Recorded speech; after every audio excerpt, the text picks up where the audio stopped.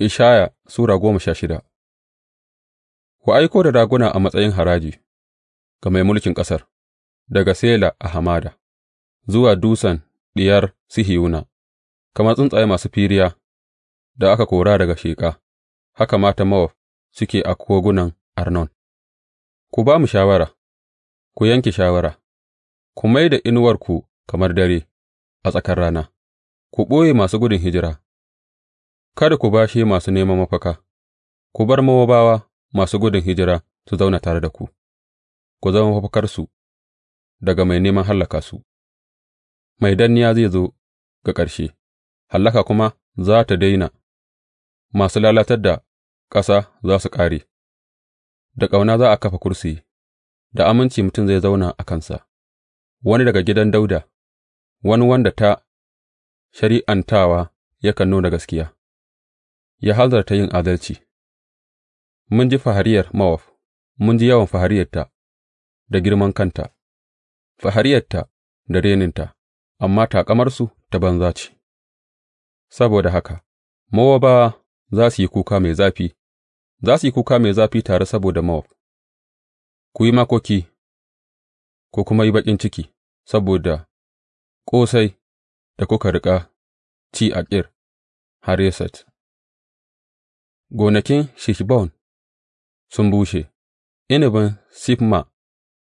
ma haka,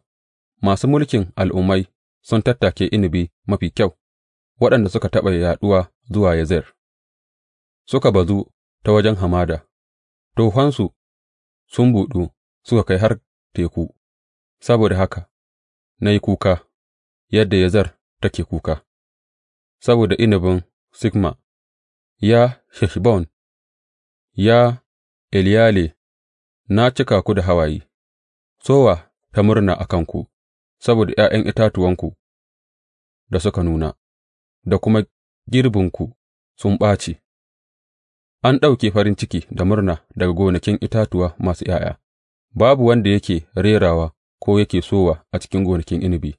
babu wanda yake matsin ruwan inabi a wuraren matsi, gama na kawo ƙarshen yin sowa. Zuciyata tana makoki saboda Mowab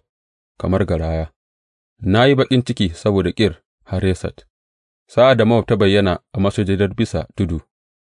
tana gajiyar da kanta ne kawai, sa'ad da ta tafi wurin tsafinta don tă yi addu'a, babu wani amfani. Wannan ita ce maganar da Ubangiji ya riga ya yi game da Mowab, amma yanzu Ubangiji ya ce, cikin shekara uku, kamar yadda bawan da aka bautar da shi bisa ga yarjejjeniya zai lissafta, haka za a mai da daraja da kuma dukan yawan mutanen Mowab